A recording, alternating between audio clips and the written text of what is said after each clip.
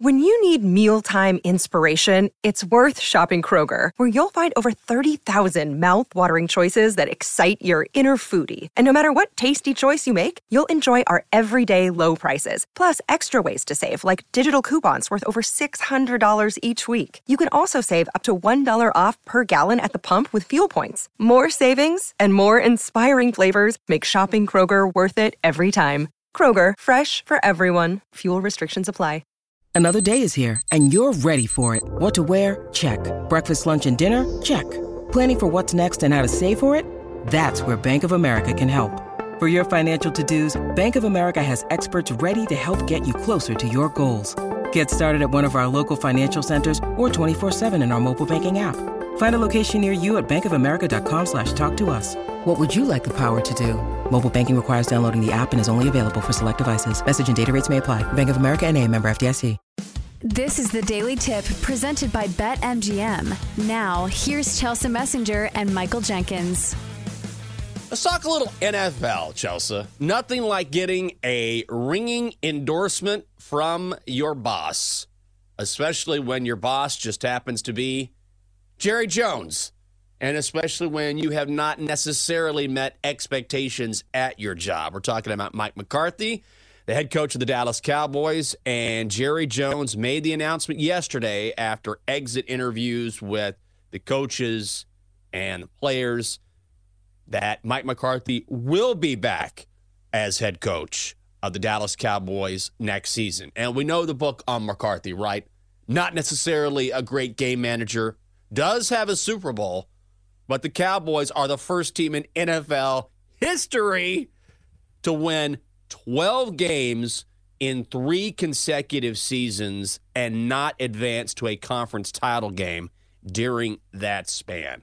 So, Chelsea, put on your GM hat. You're Jerry. Oh, you just, I made a mistake not keeping Jimmy around. I just want one more title for I go to the grave. I'm 81 now. I'm gonna keep Mike around. Maybe Dak will come back and have a good season. You're Jerry. Is this the right call?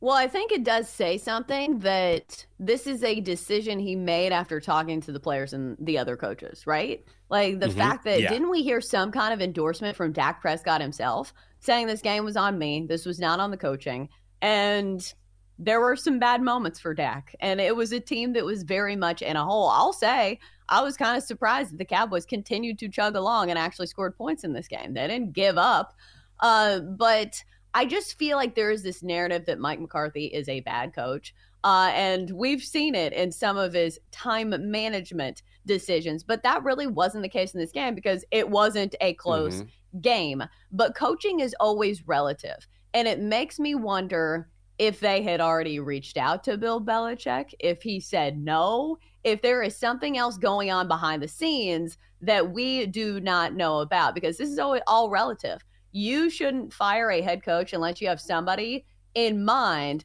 better to replace him. So maybe this is, all of, okay, he really likes Mike McCarthy, or it's, okay, we couldn't get anybody better. Do you think there's any of that goes into this decision? Possibly. I also think that the argument, which I've heard a lot, is that if you plug and play here with Bill Belichick, the Cowboys are suddenly just going to start winning. We've seen that with the Eagles. Now, I know they didn't replace Nick Sirianni, but they replaced both coordinators during the offseason, and this was a team that looked completely different by the end of the year on both sides of the football. So when you bring in a new head coach, he's going to bring in his guys. And what was it a few years ago with the Tampa Bay Buccaneers? They brought back all 22 starters from that Super Bowl winning team. And the narrative was, look, nothing has changed. These guys will go back and win it again. Didn't happen. So what I'm saying is the idea that if you have the exact same team in place, or the idea that all you need to do is change one thing, the head coach or maybe a coordinator, and you'll win. Sometimes maybe that works in certain situations, but it's not nearly as easy as people make it out to be. It's still a team that has won 12 games in the regular season for 3 straight years. That's tough to do. Have they had disappointment, massive disappointment in the playoffs relative to their regular season success? Yes. But there's no guarantee that just replacing Mike McCarthy means the Cowboys are still going to win a Super Bowl. It's more difficult than that. Especially when it was a one-game problem. Like the postseason was one game. And I guess we're not giving any credit to the Green Bay Packers. Like the Cowboys at home as favorites should not have gotten their butt spanked. But still, it's a one-game sample size. So if you look at the larger sample size, Mike McCarthy has had a good run in the regular season when coaching the Dallas Cowboys. I will say, I think I do like this approach more than the quick trigger approach that we've seen in, like, say, Carolina. Like, there is a myriad of problems in Carolina with David Tepper, the owner there. But when coaches don't even get a chance to implement their system and their strategies, like how many games did Frank Reich coach? Like 6? He didn't even get a full season, right? So that's actually appreciate. Right. But what I'm saying is, like, he only got 6 games. Like, what was he going to do with a really terrible team? So I know Mike McCarthy has had a few more seasons, but still, maybe they're trying to keep some continuity, and maybe they do like some of their coordinators because, like, they have done good things. Like, haven't we heard all kinds of great things about the defense and Dan Quinn and what he's done? Even though some of these guys may be up for head coaching jobs, and maybe that kind of puts a spin on it too. But there are good things about this coaching staff that it's not just, the knee-jerk reaction of saying, hey, everybody's got to go because we lost a game. Sure. And I agree with you. And I also think that Dak Prescott has to own some of this. Everyone has to own some of this. It does come back to the quarterback. It comes back to the head coach. But you mentioned Dak Prescott. He gave a ringing endorsement of Mike McCarthy after that loss to the Packers and said, I would not have had the season that I had if not for Mike McCarthy.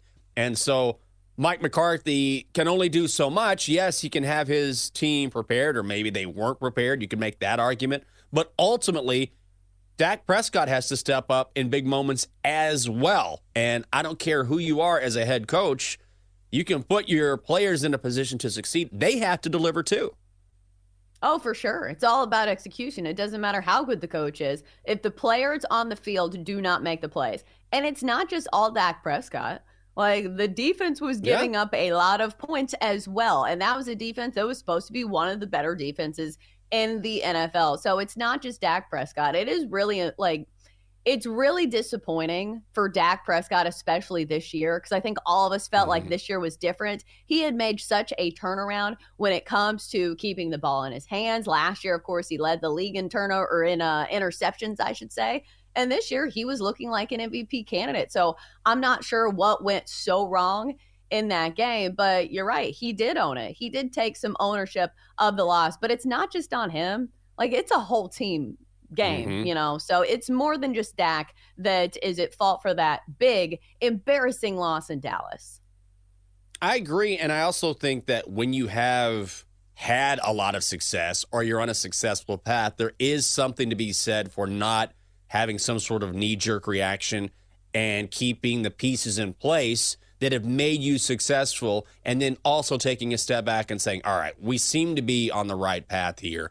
What can we do to be better? What is the one thing that's holding us back? Is it coaching? Maybe. Or maybe it's little things. Maybe it's building up to a moment where you finally break through. But I think ultimately when you have this much success, you risk things falling apart completely if you make wholesale changes after 12 wins in 3 consecutive seasons. And I will also say, when it comes to job stability or confidence in your own ability to put out whatever you have as far as your talents go, and make those talents help your team or help yourself succeed, it does help to have an endorsement early on from someone who is your superior. I remember early in my career when I was here in D.C., and I don't want to say I was trying things, but my style wasn't necessarily the NBC style. It had a certain way. Things are very staid at one point.